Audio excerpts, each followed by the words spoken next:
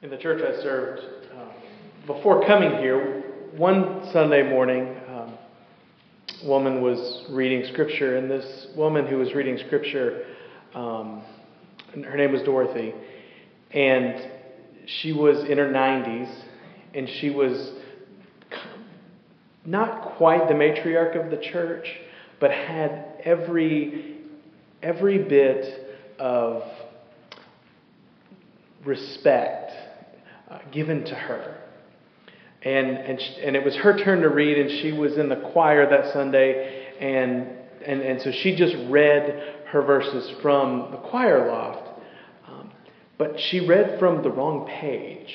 She was supposed to be reading like the Ten Commandments, and she started reading this passage about how you're supposed to treat your animals when your animals weren't doing what they're supposed to do, and it just got weird real fast. And in the most dignified way, she finished the verses that were assigned, and she said, in an Alabama accent, I believe I've read the wrong verses, and I'm going to read the right ones now. And so she turned the page, and she belted out the Ten Commandments, and it was glorious, and it was great. And I thought, nobody comes to church to listen to those first verses from Exodus that were read. No one wants to hear what you should and shouldn't do with your animals. And that's the kind of stuff the middle school boys read about when they're flipping through the Bible looking for funny things to find. There are some passages in Scripture that we don't necessarily come to church to hear read. They're not the ones that are the most loved. We love to hear about the prodigal son. We love to hear about Easter Sunday. We love to read about baby Jesus put in the manger. And the 5 verses that are assigned this morning from Matthew chapter 18, verses 15 through 20, those 5 specifically left alone are not the ones you come to hear. But we're going to read them, and then we're going to situate them within the whole of chapter 18. Because from the whole of chapter 18, we read the importance and the gift and the power of a true, faithful gospel community. Matthew 18 is an interesting chapter of the gospel. It's not the most memorable one, but it does teach us matters of great importance. The verses we read relate to how we treat one another and behave with one another. And verses 15 through 18 feel jarring if left alone. That is why I do want to talk about the parts that come before verse 15 and the verses that come after verse 20. If you're looking through Matthew 18 and your Bible has, those little subtitles, you'll see that the first section of Matthew 18 says, if you want to be great, you must become humble like a child. Then you read, if there's anything that you're doing that's causing your brother or sister to stumble, you should stop doing it. Take it out of the way, out of love and reverence for them. Then Jesus tells the parable of the lost sheep. How if one sheep wanders off, the good shepherd goes and gets it. Then there's the passage we'll read in a second. And immediately following our passage, disciples ask, how many times should we forgive? You forgive 70 times 7, which is not 490, but is a way of saying you forgive countless times. And then finally there is a parable that illustrates it all. The unforgiving servant is not forgiven. On the surface, just reading 15 through 18, just reading about how we are to admonish one another as brothers and sisters in Christ, how we are supposed to speak about and tell one another about the most difficult things, it seems impossible. And it doesn't actually happen very much. But when we situate it within the entirety of the gospel passage, it makes more sense.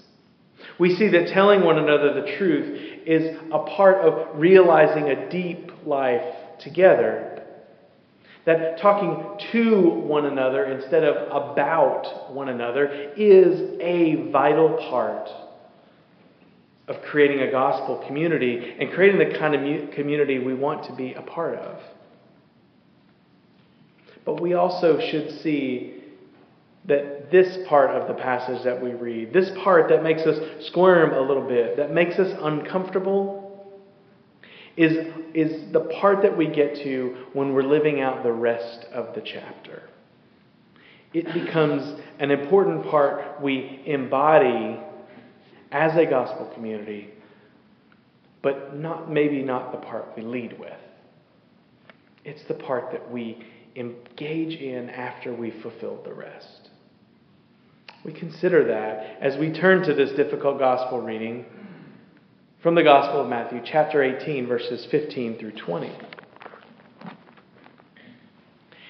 If another member of the church sins against you, go and point out the fault when the two of you are alone. If the member listens to you, you have regained that one. But if you are not listened to, take one or two others along with you, so that every word can be confirmed by the evidence of 2 or 3 witnesses. If the member refuses to listen to them, then tell it to the church. If the offender refuses to listen even to the church, let such one be to you as a Gentile and a tax collector. Truly, I tell you, whatever you bind on earth will be bound in heaven, and whatever is loose on earth will be loosed in heaven. Again, I tell you, if 2 of you agree on earth about anything you ask, it will be done for you by my Father in heaven. For where 2 or 3 are gathered in my name, there I am among them. This is the word of the Lord. Thanks be to God. If I asked you to raise your hand because you love the church constitution, or you love the church core values, or you love the church covenant, I suspect I would only get polite hands. If I asked you to recite any part of those, you might have to raise polite hands as well. You'd have to raise polite hands like the preacher who offered the children's sermon showed a picture of a squirrel and said, "Now what is this?" And the little child says, "I'm going to say Jesus, but it sure looks like a squirrel." If I asked you to raise your hand because you love our governing documents, you would raise your hand politely because you had to. But for the most part, we don't deal with them.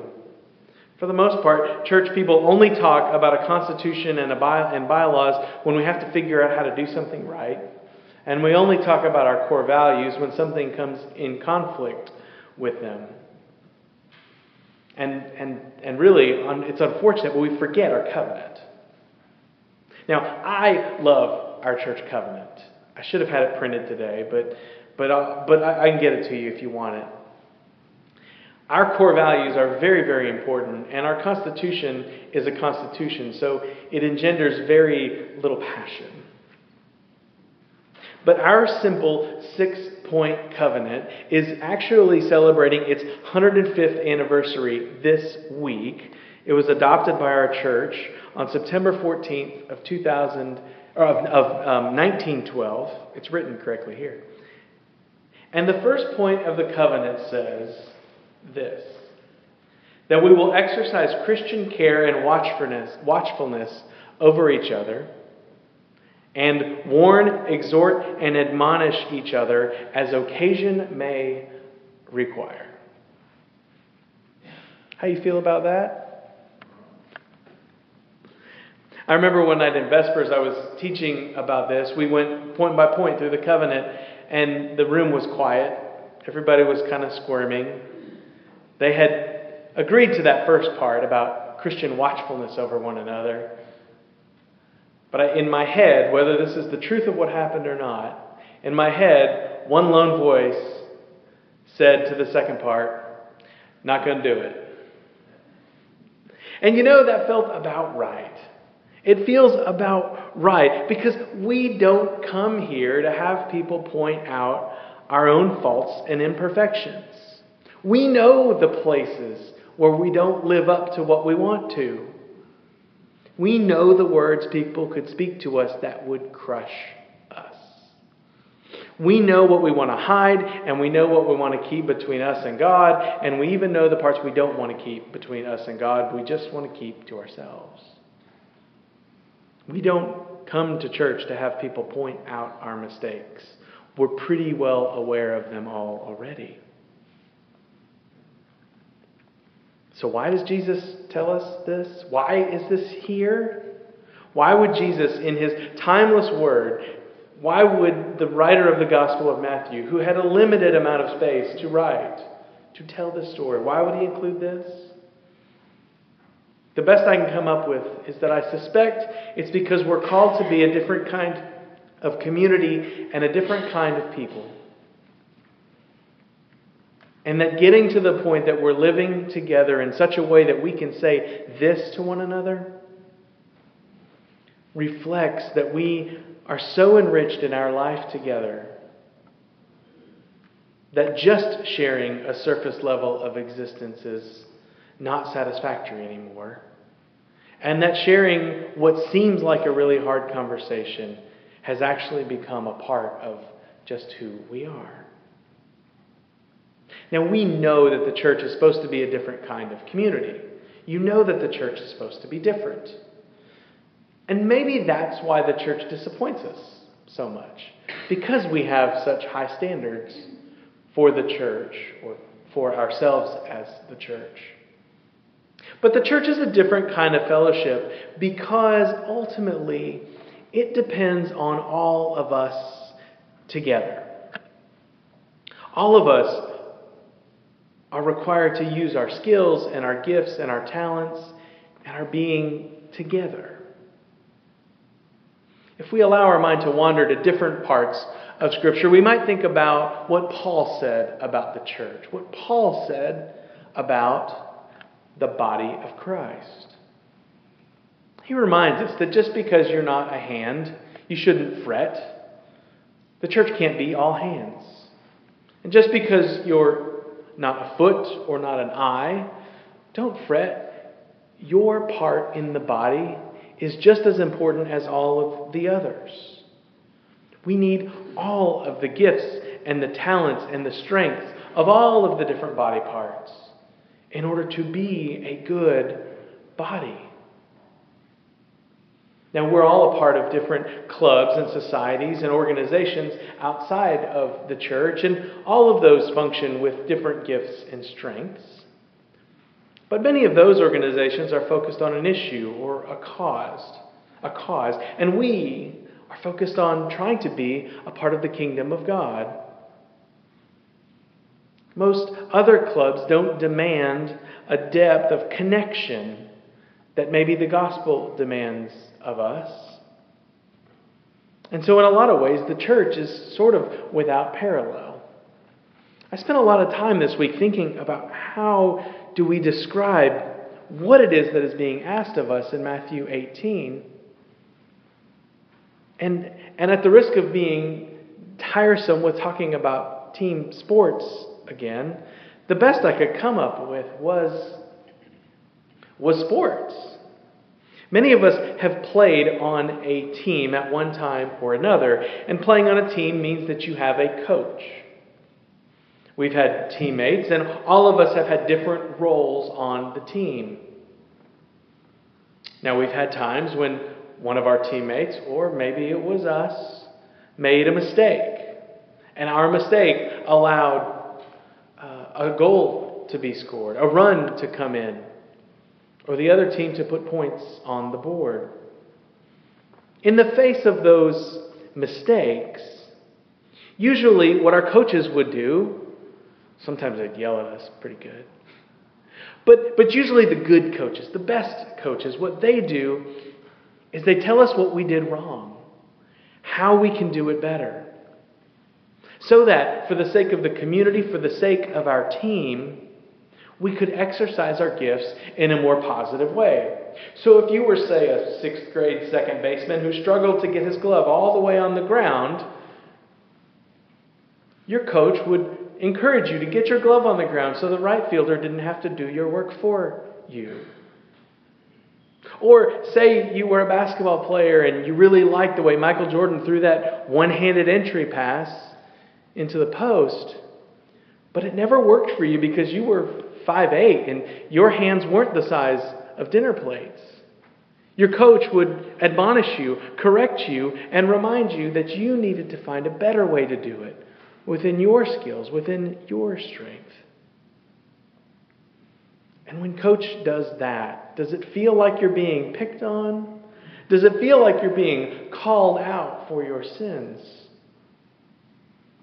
Upon hearing that, you realize that what exists within your team and what exists within the relationship between you and your coach is a depth that you trust one another. You're on a team with one another, so you tell one another the truth. The truth about your skills, so that as a team you can achieve what you want to together. And within the context of the church, there are times when we face difficult situations, difficult truths. And there's times when maybe we do need to talk to one another about something. But we have to be able to do that within the context of all of Matthew 18, not just verses 15 through 17.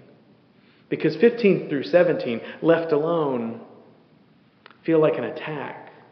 They feel like someone is picking on us. They feel like someone is out to get us. And left alone, they undercut the community that we're trying to build. You see, these verses, if a member of the church sins against you, go and point out the fault when the two of you are alone. Out of the context of Matthew 18, it feels jarring. But from the beginning, verse 1, greatness is determined by those who are willing to serve and be humble like little children. You can't genuinely correct someone if you're not willing to humbly live with them, humbly like a child. Our common life is governed by our willingness to help one another by not putting stumbling blocks in place in front of one another. You can't correct someone if you're constantly putting a stumbling block in front of them. A church is called to be the kind of people who chase down the lost sheep, not leaving them alone out in the wilderness. You'll never have the ability to talk to someone about something difficult if you're not willing to chase them down out of love when they have great need. In verses 21 through 35, we see that we cannot admonish or reprove somebody if we're not willing to forgive and forgive and forgive again. And the warning we ultimately have about all of this is that if we somehow become the one who is unforgiving, we risk not being forgiven either. For our reception of forgiveness from God drives how it is that we treat and care and love one another. It drives our encouragement to love, to embrace, to support, to forgive, and to pick one another up countless times. Because if we're going to be a different kind of community, we need to be a kind of community that does that. There are plenty of places we can go to get kicked when we're down. But if we're all in this together, then the different kind of community we form as a church, following the lordship of Jesus Christ, is one that picks us up when we should fall. Because you and I most surely will. You know, several times in my life as a pastor, this passage has come up as the one that is appointed for preaching on a given Sunday. And usually when I preach this passage, I just kind of skip the beginning part really fast and get to that last verse. For where two or more are gathered, there I am with you also. I think this verse is so important in so many ways. Where two or more are gathered undergirds our very belief and practice as a Baptist church. We could have a church governance or polity conversation that would bore you even more. But the good news is when two or more are gathered in Jesus' name, the Lord is with us. And that is good news. Because in a church, and hopefully in this church, we see that we're all in this together. Sometimes that means there's hard times. Sometimes it means there's really good times. Sometimes it means we have to live out the second half of that first tenet of our covenant, that verses 15, 16, and 17 of Matthew 18 would call us to. But beyond the difficulty of those verses, I hope that in doing that, we're actually going to a brother or a sister. So in talking about how we can be better, we're not pulling a gotcha. And we're not calling somebody on making a huge mistake. Rather, we take these words so seriously that we only get to them after we've lived out the rest of chapter 18 also. Because we're humble. Because we've chased one another down out of love. Because we're willing to forgive countless times. And because we've created a community where we're all in this together. So when something needs to be said, we realize it's out of deep love and trust that someone has said it to us. It's out of trust, it's out of love, and it's out of a different kind of community that we have said it. This morning, I think God is calling the church, maybe our church even, into deeper community. I think that's what these verses do. Not just become a church that takes on the hard verses of Matthew 18, 15 through 17, but be a church that takes on all of Matthew chapter 18. For when we do that, we begin to experience the love of God and the body of Christ in a more significant, in a more deep, in a more powerful, and in a life-changing sort of way. When we live the whole chapter, then verses 15 through 17 just become 3 little verses that are a part of a 35-verse whole. But apart from the truth of these verses, it's hard to have the whole passage. So I hope, as a church, we can take the whole of Matthew 18 and see that we are all in this together. That the love of God binds us and brings us and cares for us and provides for us as we act with humility towards one another, as we chase one another down like a lost sheep, as we forgive one another 70 times 7. And in doing that, we generate the love of God in such a way that we cannot help but live it well with one another and live it all out together. That is my hope, that is my prayer, and that is what I hope we are called to today. Let's consider that call as we go to the Lord in prayer. Gracious and loving God, this morning we have read a difficult passage from the gospel. But it's here for a reason, and so we trust it. We trust you. We trust that if we take on living out a faith like you offer us in Matthew 18, that even if we have to do the difficult verses of 15 through 17, that you will be with us. And that these verses will not feel like attacks, but will feel like ways that we help one another get better and stronger, and that they're expressions of our genuine love that we have for one another. Lord, you have placed a high calling on all of us. Lord, you never said it would be easy, but you promised to be with us always. And so, Lord, be with us today. Be with us as we ponder this call. Be with us as we listen to what you've said to us through prayers and through scriptures and through songs and through sermons today. Be with us and lead us in the way that you would have us to go. This, O Lord, is our prayer today, a prayer that we know you hear and a prayer that we trust you will answer. We offer it in the name of your Son, Jesus Christ. Amen.